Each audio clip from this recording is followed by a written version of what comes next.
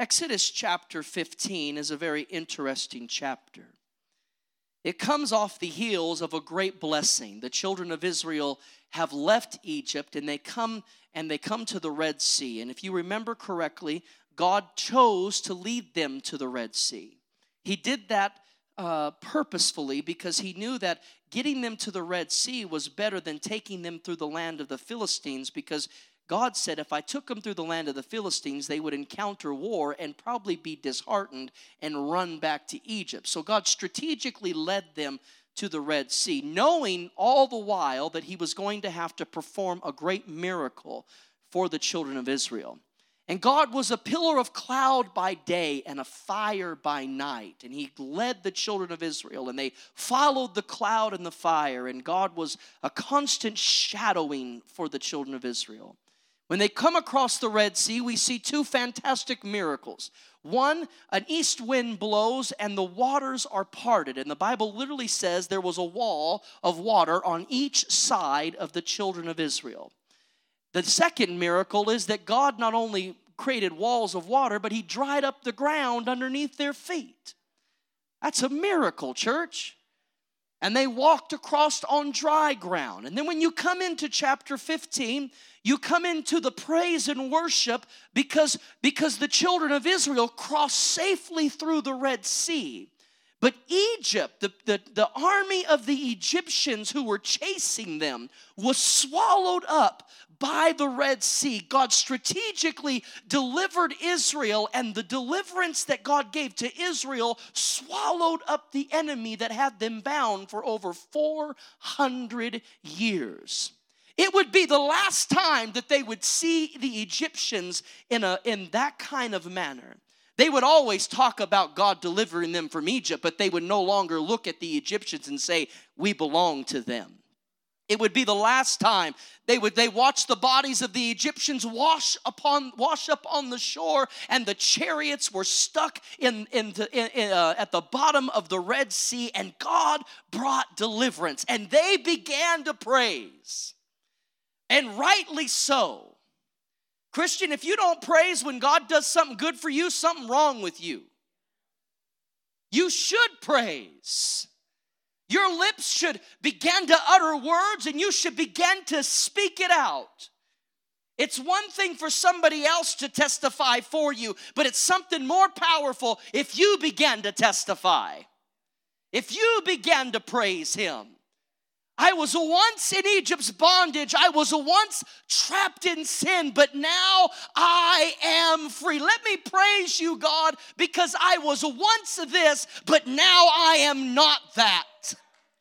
Let me praise you because you have swallowed up my enemy in the Red Sea of your blood. Let me praise you, God, that the cross of Calvary works for me. Let me praise you, because praise is how you should give God all the glory for what he has done for you. God has done a lot for you. You should be dead. Don't you know that? You shouldn't be alive. Some of you should have been gone a long time ago. You should have quit a long time ago. It should have been over a long time ago. But you have reason today to praise him. You've been brought out. You've been delivered. You're in a right frame of mind. You weren't there before, but look at you now. Look where you've come from. If you were to look back to the day you first got saved to where you are right now, it is night from day. Night from day. God has brought you a mighty long way. I like to tell people you need to go so far with God that going back is not even an option. Amen? And God brought such a deliverance that they began to praise. And verses 1 through 21 is nothing but praise unto God for the deliverance through the Red Sea, and they gave God the praise. But isn't it fascinating how quick people can shift from praise to complaining? Because that's how quick the children of Israel went. It was 3 days' time. On Sunday, they were praising, and on Wednesday, they were complaining. Hello? They were giving God the glory at one point because God was good, God was strong, God was mighty, but now they're in a place of bitterness, in a place where the water is not even something they can drink, and they are complaining about where they are. It took 3 days to change their praise. I'll suggest to you that there are many Christians it don't take that long for them. I've seen people not even get out the back door of the church before they start complaining. Hello? I've seen people complain on Monday when they were praising on Sunday. It happens consistently, so we ought not to throw stones at the children of Israel when you and I have the same problem sometimes.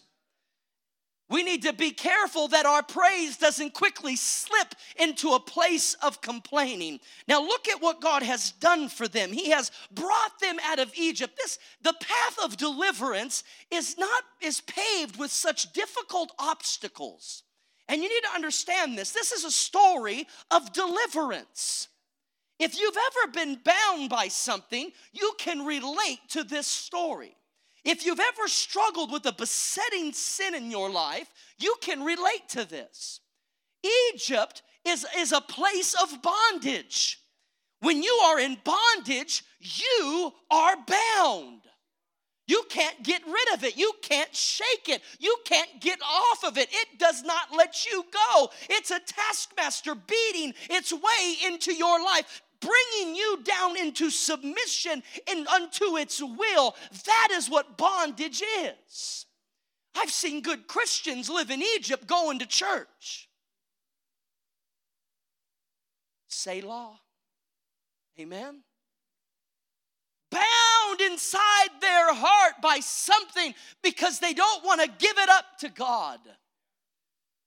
Or sometimes I've seen Christians who are trying to get free and the enemy doesn't let them go. Have you ever felt that, Christian? Have you ever tried to get the deliverance you need and you're like, that's it, I quit this. It's over for me. I'm done, devil. You get behind me. And on Sunday morning, you put the devil behind you. And on Monday, the taskmaster came out and began beating you back into submission. You ever felt that way? I hope I'm not the only Christian in the house that's felt like that. That's what Egypt is like. But God brought them out of the continual cycle of being bound. He put Egypt down. He put plagues on Egypt and brought them out. Then God leads them through the Red Sea and brings deliverance through the Red Sea. And they praise God. And here they are now. This is the path of deliverance. They once were bound, and then they come to a place where they need God to do something mighty. Have you ever been there? That's the Red Sea. And then they come to another place. It's after the Red Sea. It's a place of bitterness. It's a place where things are bitter. Bitterness is such a secretive foe. Because you can sit in church and smile at my face and be bitter at me. So secretive. You can be worshiping God and praising the Lord and having a great time in the house of the Lord, and deep inside your heart is you are harboring some evil seed of bitterness that you won't let it go. And somebody has wronged you or hurt you or offended you or spoke evil about you and done something wrong and attacked you. And so now every time you worship, you can't help but see their face in your mind because you got bitterness harboring in the heart. The outward appearance of Marah seemed to be wonderful. They came to Marah and there was water. Everything looked good on the outside when they got there, but when they got down to get a drink, they found that they could not drink the water because it was bitter. You ever seen people drinking from their own bitter waters? They got a nasty look on their face. They got a nasty attitude about certain things because they got that bitter water in their life. Somebody needs to tell them, hey, you need to let that bitterness go. I'll give you an example of my own life. I was preaching a series of messages, I want to say probably a year and a half ago, and the title of the series was Take Me There. And I was preaching through these passages concerning deliverance, and I got to this part, and I had preached like 6-7 different messages, and I got to chapter 15 and the bitter waters, and I was preparing my message to preach on deliverance from bitterness. And at that time, during the course of this, my biological father came to visit me. And I have not had a great relationship with him. Matter of fact, he has not been a major part of my life, even though I love him deeply. And he tries to pretend like there was never a separation, which wasn't working for me. And one time he finally came to me, and there was during this series of messages that I was preaching, Take Me There, he came to me and he said, you know, son, I know I have not been there. I know I haven't been the father I should have been. He said, but I don't know how to fix it. He said, all I want is a chance to be in your life. I cannot tell you what that did for my heart. I said to him, Dad, you got that chance and more. I'm glad you're here. I did not know that during the course of the series of messages I was preaching, that God was leading me to my own bitter place. I did not know that God was bringing me to a place of deliverance. I had no idea. I was thinking I was ministering to you the whole time. I shut the series down. I quit preaching the series because I realized that whole thing was for me. That was all for me. If you got something out of it, that was just a byproduct of what God was doing to me. I got to this message on bitter waters churn sweet, and Pastor Alan Pashano from Winslow, Arizona came to visit here, and he was here on a Wednesday night. I was scheduled to preach the next Sunday. I was formulating the message, this message that I'm preaching to you tonight. I was formulating this message to preach on Sunday morning, and Pastor Alan got up behind the pulpit, and he began to read his text because he was preaching Wednesday night, and he read Exodus chapter 15, verses 22 through 27, and he preached on bitter waters being made sweet, and the Holy Spirit reached into my heart and grabbed this bitterness that I held in my heart for like 30-something years, and he held on to it and said, son, you got to give me this anger and this bitterness and this hurt and this frustration that you're harboring. Give it to me and love your father like I love him. It was a revelation to me. Pastor Allen preached, and I sat over there, and I was weeping through every point that he made. I was crying. I turned over into my chair. I didn't pray for nobody. I turned over, and I wept and wept and wept before God as God was healing my heart from a bitterness that I did not know I was harboring. God was delivering me. All because bitterness festers in our hearts when we feel like people have treated us wrong. You didn't do right by me. You weren't nice to me. I've seen people get bitter over people not shaking hands. I've seen people get bitter because they don't feel like they've been loved like they should be loved. They haven't got the attention that they think they need.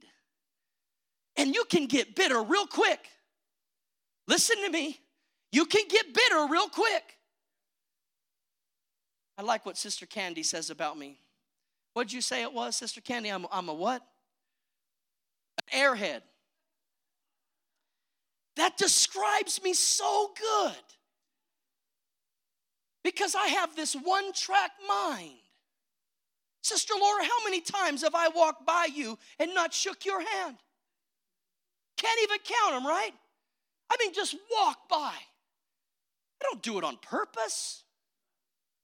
I'm not ignoring her. I'm not trying to. So Sister Laura's been very proactive.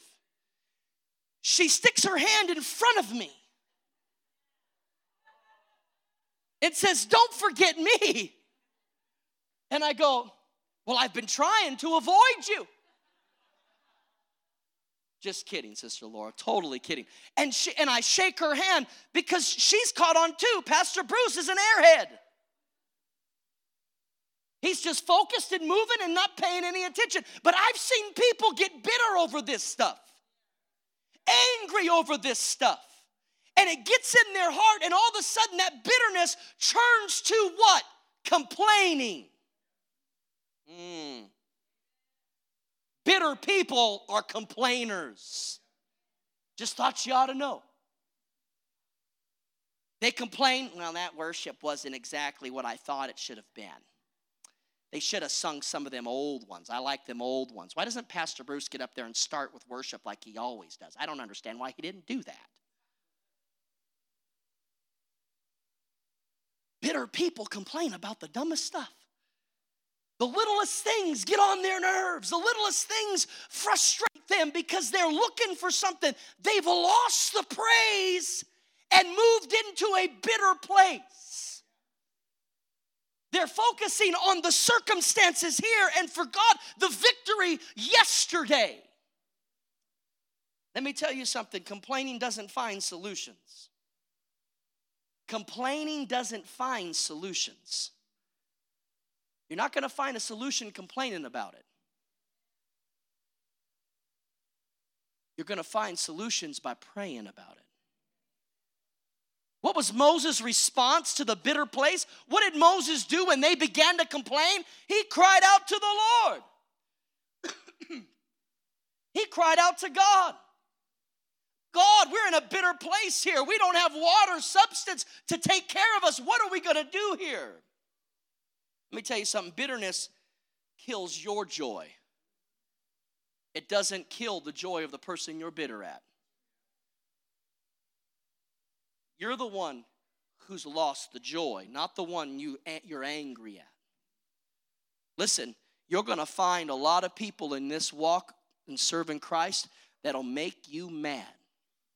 Somebody in this church is going to tick you off. They're going to make you frustrated. You're going to look at them and just want to give them a piece of your mind. Come on now, don't. I've seen some of you give your peace of mind. In church. I've had some of you come to me and tell me how bad that other person is. Say law.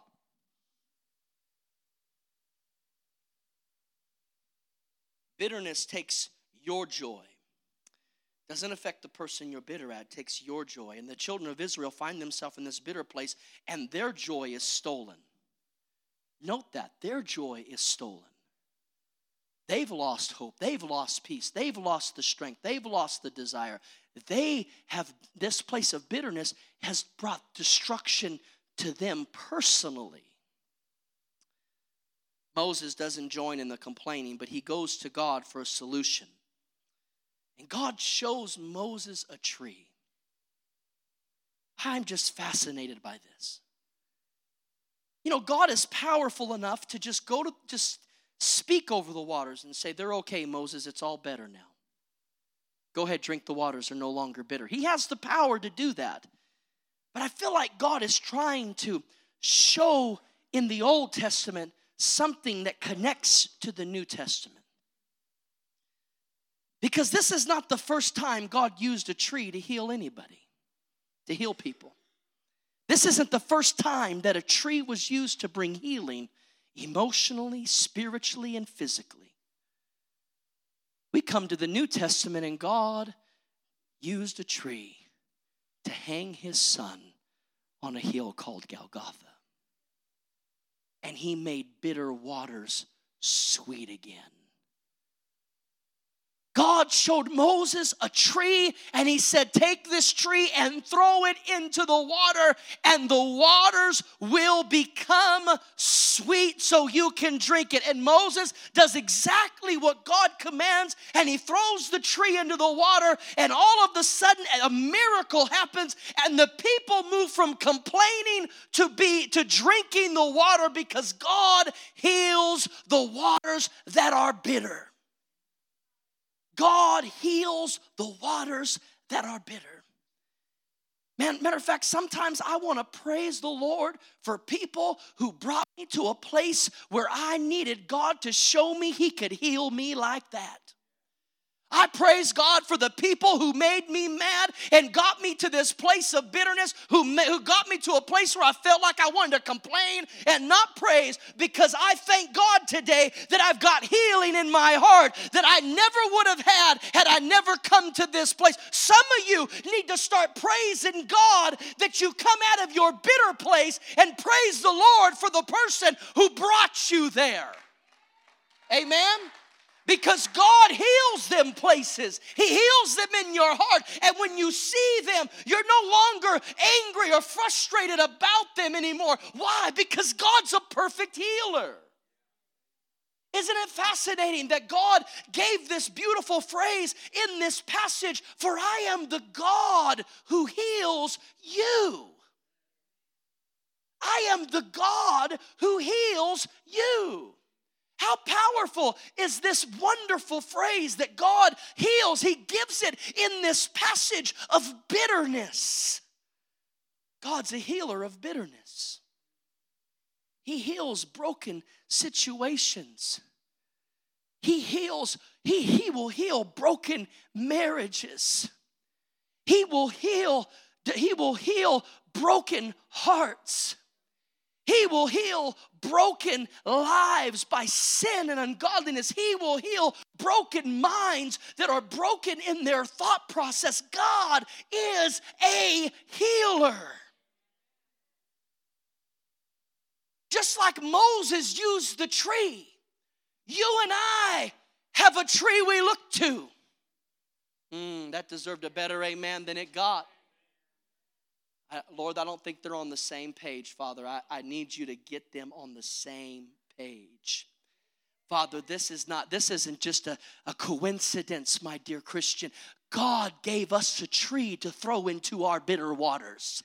He gave us a way to get healing of our bitterness and our setbacks and all the things that come against us. Listen, you're going to be attacked on every side. The enemy's going to come in at every angle, and there's going to be opportunities for you to harbor more bitterness and be angry and be frustrated and to cast all kinds of bitter thoughts and bitter words on people's lives. But you don't need that anymore. God says, I'm going to heal you.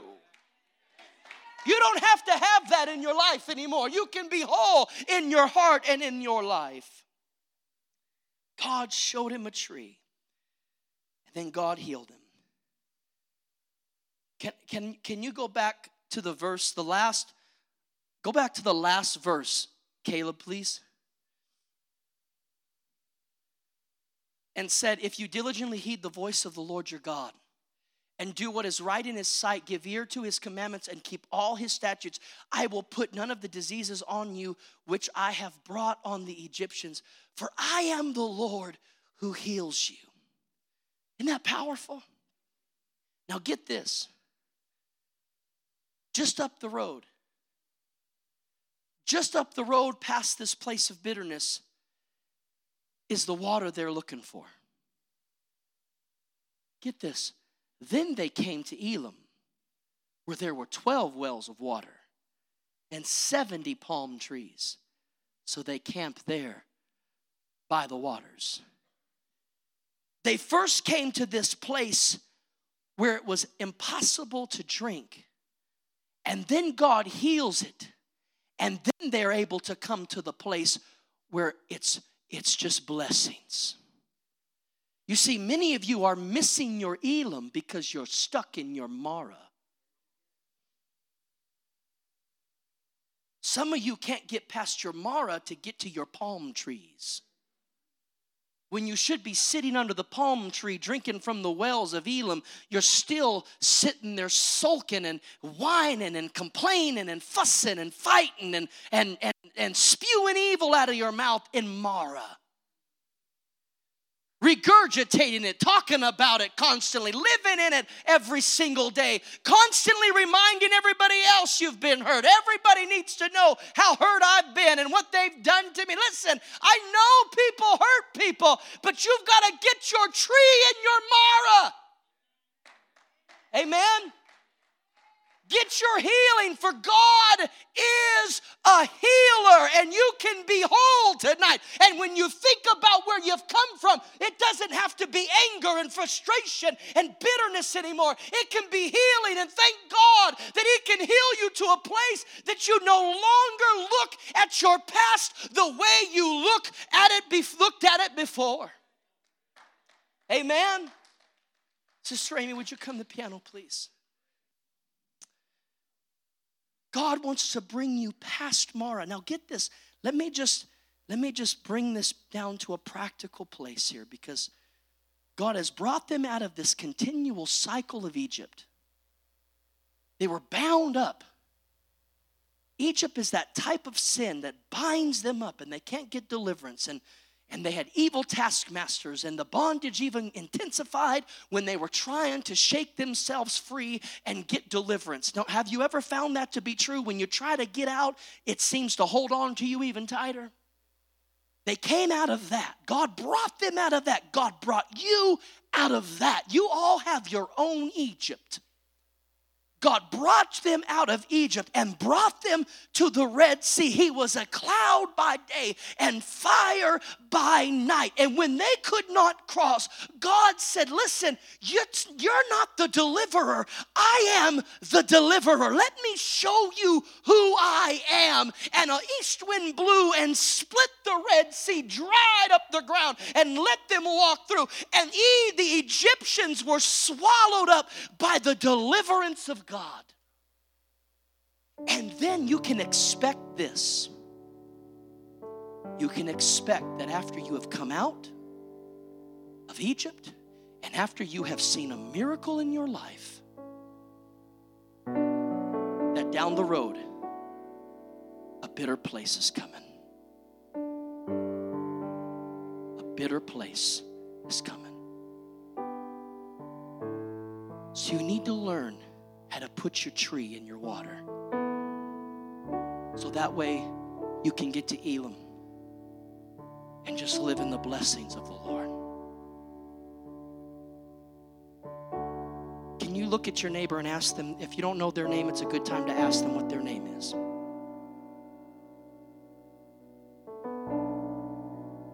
I want you to shake their hand. Hold their hand, please.